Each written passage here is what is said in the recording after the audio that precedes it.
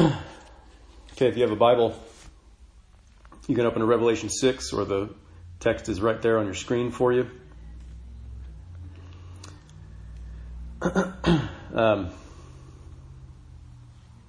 So we're in the part of the book of Revelation where people like us we could start to have a really hard time interpreting the symbols of John's vision. I mean, here in this chapter there are living creatures and colored horses and earthquakes and eclipses and stars falling from the sky, and there's an angry lamb. What does it all mean? Add into the mix the far greater spiritual matter of the counterintuitive nature of the gospel, the fact that we have a hard time hearing and receiving the straightforward teaching of Jesus and the scriptures. And you've got yourself some fairly difficult reading, and so we'd better get some help. So let me pray, then we'll read the scripture.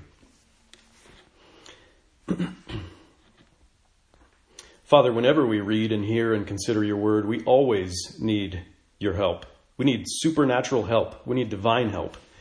We need the help of your Holy Spirit.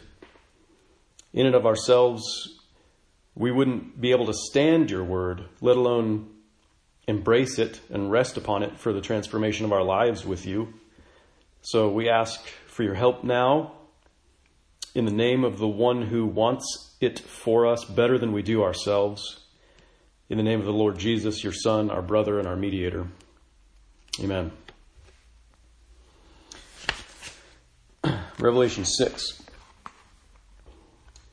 Now I watched when the Lamb opened one of the seven seals, and I heard one of the four living creatures say with a voice like thunder, "Come." And I looked, and behold, a white horse, and its rider had a bow, and a crown was given to him, and he came out conquering and to conquer. When he, the Lamb, opened the second seal, I heard the second living creature say, "Come," and out came another horse, bright red. Its rider was permitted to take peace from the earth, so that people should slay one another, and he was given a great sword. When the Lamb opened the third seal, I heard the third living creature say, "Come," and I looked, and behold, a black horse, and its rider had a pair of scales in his hand. And I heard what seemed to be a voice in the midst of the four living creatures, saying, "A quart of wheat for a denarius, and 3 quarts of barley for a denarius, and do not harm the oil and wine." When the Lamb opened the fourth seal, I heard the voice of the fourth living creature say, "Come," and I looked, and behold, a pale horse, and its rider's name was Death, and Hades followed with him. And they were given authority over a fourth of the earth to kill with sword and with famine and with pestilence and by wild beasts of the earth. When the Lamb opened the fifth seal, I saw under the altar the souls of those who had been slain for the word of God and for the witness they had borne. They cried out with a loud voice, "O sovereign Lord, holy and true, how long before you will judge and avenge our blood on those who dwell on the earth?" Then they were each given a white robe and told to rest a little longer until the number of their fellow servants and their brothers should be complete, who were to be killed as they themselves had been. When the Lamb opened the sixth seal, I looked, and behold, there was a great earthquake, and the sun became black as sackcloth. The full moon became like blood, and the stars of the sky fell to the earth as the fig tree sheds its winter fruit when shaken by a gale. The sky vanished like a scroll that is being rolled up, and every mountain and island was removed from its place. Then the kings of the earth, and the great ones, and the generals, and the rich and the powerful, and everyone, slave and free, hid themselves in the caves and among the rocks of the mountains, calling to the mountains and rocks, "Fall on us and hide us from the face of him who is seated on the throne and from the wrath of the Lamb. For the great day of their wrath has come, and who can stand?" This is the word of the Lord. Thanks be to God. So let's remember briefly where we are in the arc of the book. Jesus gave John this vision sometime in the mid-60s AD. That's the 0060s, not the 1960s when people were having visions like this because of drugs. It's not a vision like that. This was a vision that Jesus gave to John toward the tail end of the time that's recorded in Luke's book of Acts. It was before the Romans would siege Jerusalem and destroy the temple in 70 AD. That's the topic of much of the prophecy of the book of Revelation. So things were heating up in the Roman Empire. The Christian church was facing difficulties and persecution, largely instigated by the ethnic Jews who rejected their Messiah. As the kingdom of Jesus advanced and as it grew and spread among the nations, it encountered conflict, especially with the old people of the old temple, the old Jerusalem, who were supposed to have matured and bloomed into this kingdom by embracing Christ as king, but who were instead stunted and malformed by their hardness of heart, and they became evil because they resisted Jesus. It's like in The Lord of the Rings, Saruman, the white wizard.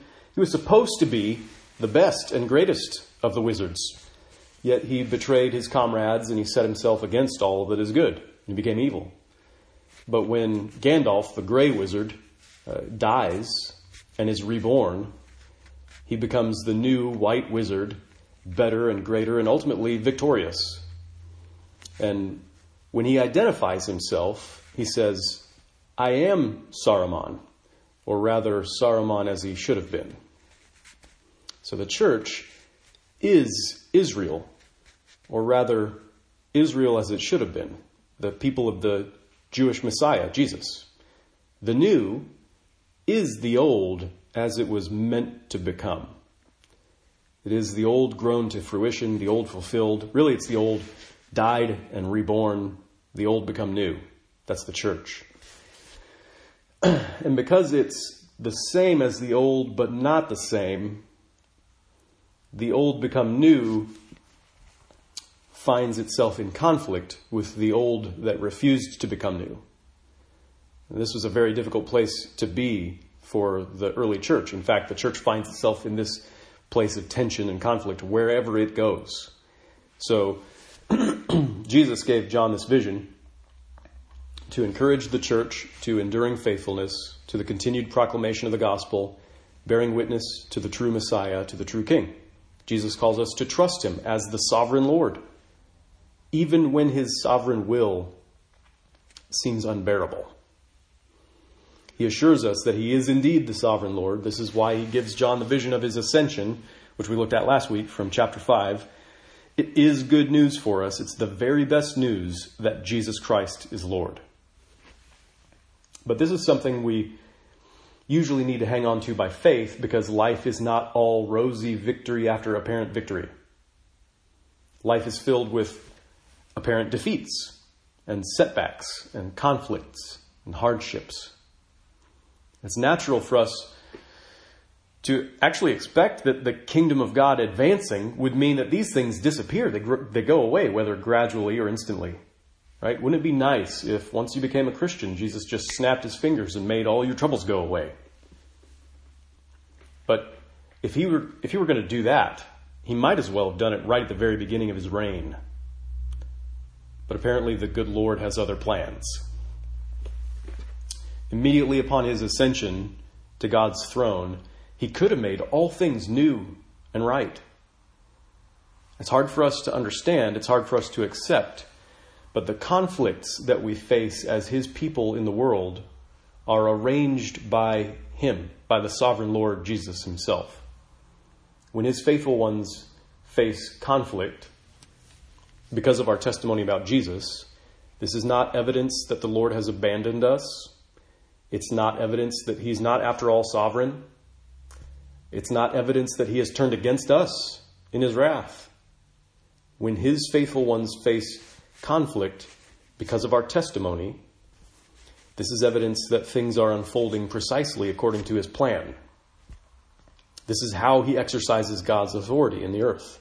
This is how he advances his kingdom among the nations of the world. That's what this chapter is about.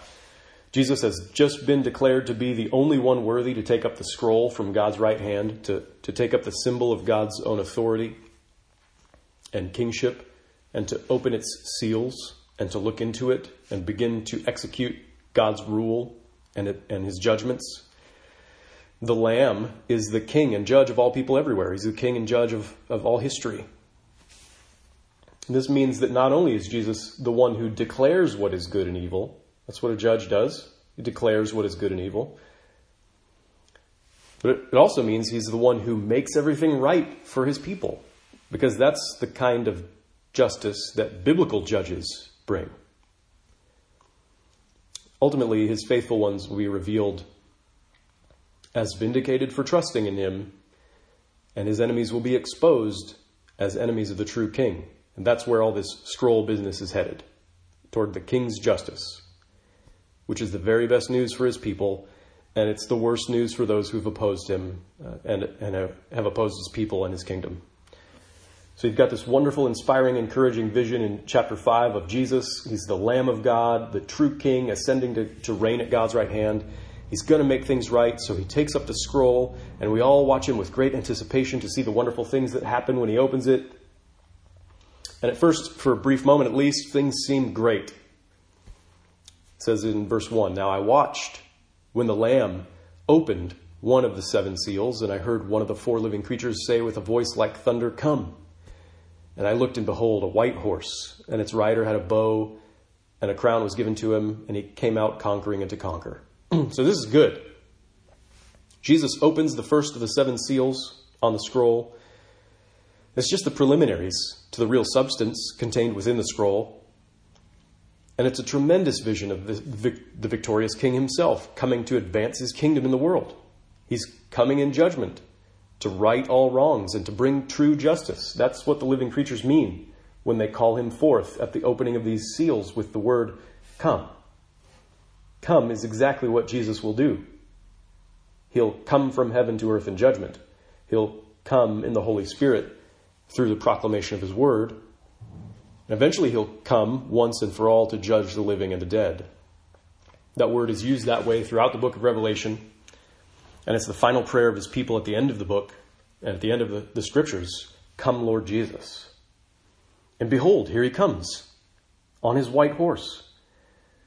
So this is the spiritual vision that John sees about the very start of Christ's reign, just after his ascension into heaven. It really does describe the events which take place immediately after Jesus ascended into heaven. He poured out his Spirit on the disciples, and they preached the word of the gospel. This is him riding forth, conquering as he conquers. They preached the word of the gospel with faithfulness and boldness, and thousands upon thousands were added to the kingdom of God.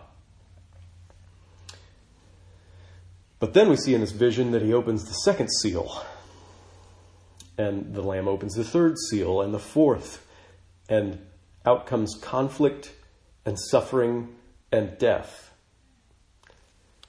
I mean, these colored horses seem like bad news, don't they? They've been portrayed in art throughout history as terrors. They've been called by scholars satanic forces. But this is what happens when the Lamb opens the seals of the scroll of God's kingdom. This is what happens when glorious angels call for the victorious Lord to ride forth in judgment. This is what happens as God's plan unfolds. The truth might be unsettling, but this is what happens as his kingdom advances through the faithful proclamation of the gospel by his people in the church. These horses and their riders, they aren't just some cosmic supernatural terrors. They represent the conflicts that are faced by faithful Christians as the Lord himself leads us in the ways of his kingdom. The gospel doesn't just win friends. It also makes enemies, just like Jesus had told his disciples it would. In fact, speaking of Jesus' prophecies, sometime, we can't take the time to do it now, but you should read his words in Matthew 24 or Mark 13 or Luke 21. They're all parallel passages. He talks about the same things with his disciples that we read about here in this section of Revelation. A lot of times word for word. But this is what Jesus told his disciples would happen in the context of preparing them to endure persecution as his people. He said in Matthew 10, "Do not think that I have come to bring peace to the earth. I have not come to bring peace, but a sword." This is like the rider on the red horse. "For I have come," he continues, "to set a man against his father, and a daughter against her mother, and a daughter-in-law against her mother-in-law, and a person's enemies will be those of his own household." So what does it mean? What does it mean that the Lamb is now on the throne?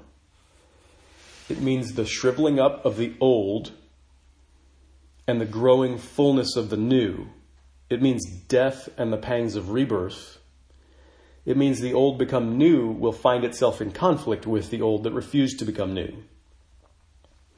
And the beginning of that time is recorded in the book of Acts also, immediately following the glorious triumph of the ascended Christ and Pentecost and the baptism of thousands of people into Christ's body. The old began to violently persecute the new. Those who had refused to become new, those who had refused to bend the knee to Christ, began to enter into conflict with those who did. The Lord's people received the same treatment as the Lord himself.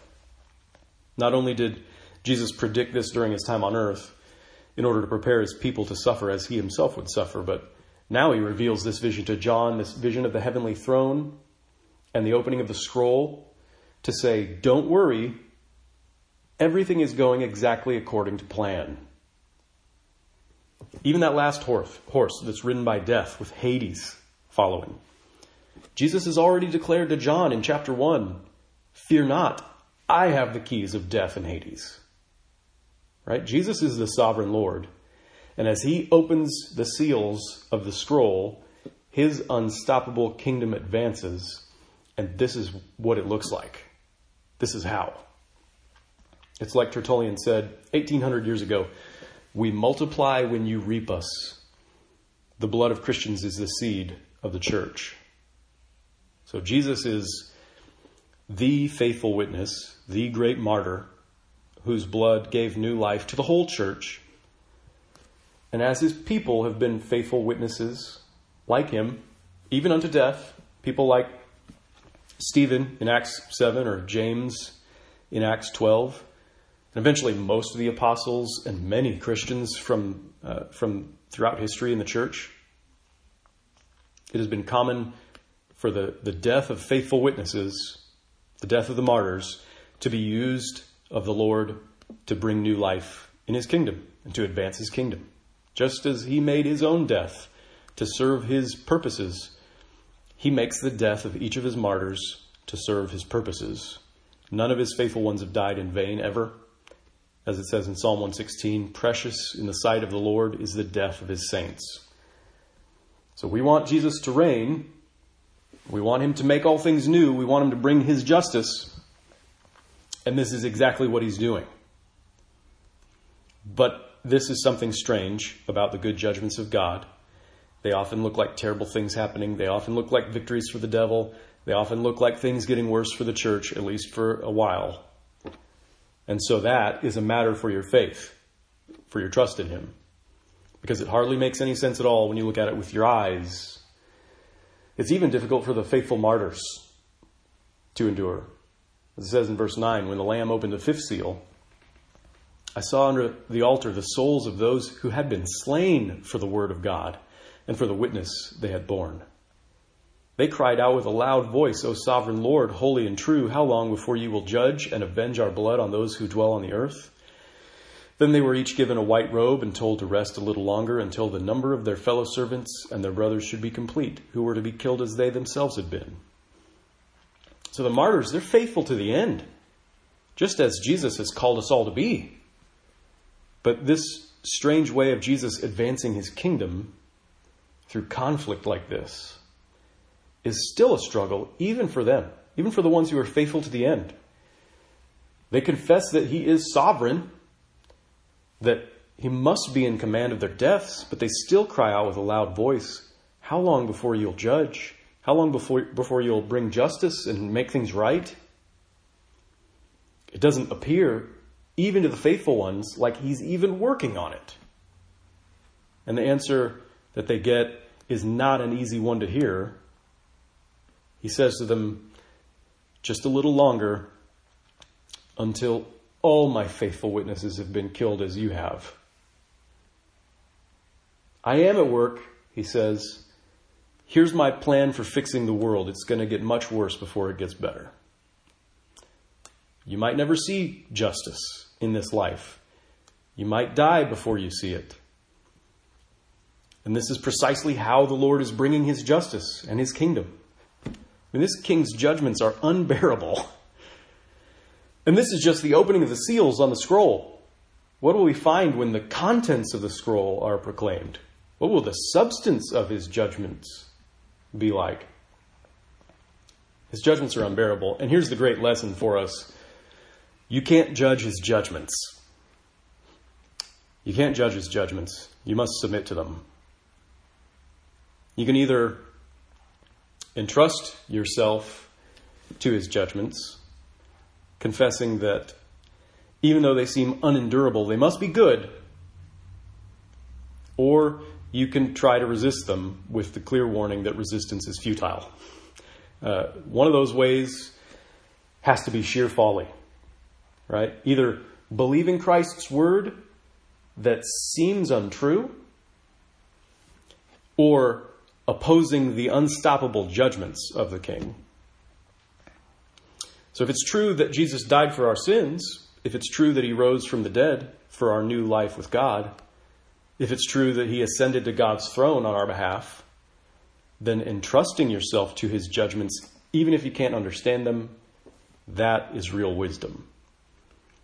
And opposing him, resisting him, refusing him, if all those things are true, that's the real folly.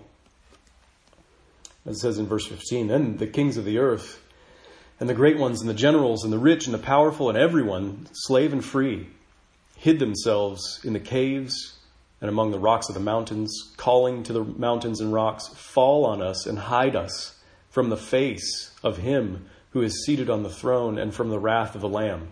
For the great day of their wrath is come, and who can stand?'"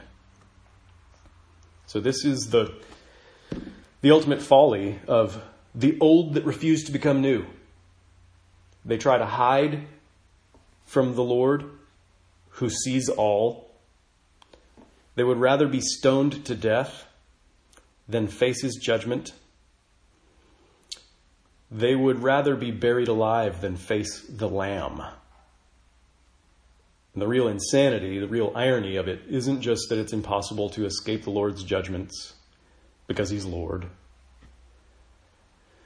The real irony is that those who resist the Lord are resisting true life and freedom and glory and love, because they're resisting the Lamb. They're trying to find refuge from him, which is impossible, because they believe it is impossible to stand in his presence or to bear his face being turned upon us. But that is the very thing the Lamb has made possible. And we should all be running to him for refuge instead of trying to run away from him, which is impossible. His wrath, the Lamb's wrath, is the wrath of love. Every time you see the Lamb, that word Lamb, as it refers to Jesus in the book of Revelation, it's meant to remind you of the sacrificial love of Jesus, by which he laid down his life on the cross for us and for our forgiveness. So when all authority in heaven and on earth was given to him, when he ascended to the throne of God to rule over all and to execute God's judgments in the world, he didn't cease to be the Lamb who had been slain. It is the Lamb who was slain who rules the kingdom of God, who executes the judgments of God, who will restore all things and bring justice in his way. In his way. The wrath of the Lamb is the wrath of redeeming love, as Thomas Torrance said, which I quoted in this week's email newsletter. The wrath of the Lamb is the wrath of redeeming love. It's the rejection of evil. I'm not sure we can entirely wrap our minds around that. Remember, we can't judge his judgments. The one who is evil cannot fully comprehend or predict or judge the wrath of the one who is good. And that's what Jesus calls us. He calls us evil, and he says there's only one good. So we can't fully comprehend or predict or judge the wrath of the one who is good. The wrath of the good will seem intolerable and unbearable to the evil. But by his Spirit, by his grace, by faith, we can confess, at least, perhaps beyond our understanding, that his judgment, even his wrath, is good. In Ezekiel 14, when God is talking about executing this very same wrath, with a lot of the same imagery, he says, after you see the results of my wrath, then you shall know that I have not done without cause all that I have done. So if the good lamb has wrath, it must be good. And we cannot resent him or condemn him for it, or for how he executes it, or for how long it takes him to do that. If you were to find yourself on the receiving end of his wrath, you couldn't blame him for having wrath. The wrath of a lamb who was slain, it's not some necessary evil. The wrath of the lamb is good, whether we understand it or not, whether we like it or not. N.T. Wright says, the lamb's anger is the utter rejection by love incarnate of all that is unloving. The only people who should be afraid of it are those who are determined to resist the call of love, the call of the one who is love incarnate. The call of love is for the old to become new through faith in Jesus Christ. The call of love is to submit your judgment to the Lamb who was slain, to the only one who's worthy to judge. Let him be the judge. The call of love is to follow his lead, to advance his kingdom in his way through faithfulness, through the proclamation of the gospel, through the hardships and humiliation and suffering and conflict that brings, and then on to vindication and glory and justice when he makes all things new. The call of love is to die and be reborn by the Spirit of love. And yes, that feels like dying. Yes, that means conflict with the world that resists such love. But it is the call of love. It's the way of the Lamb who is the Lord of love. It's the way of his kingdom that advances and nothing can stop it. And one day, every eye will see it. Every eye is going to see it. Every eye is going to see him. And when he brings the justice that only he can bring, then his faithful ones will be vindicated for having trusted him and having followed him and his ways, even if it all seems like unbearable madness now. Amen. Let's pray.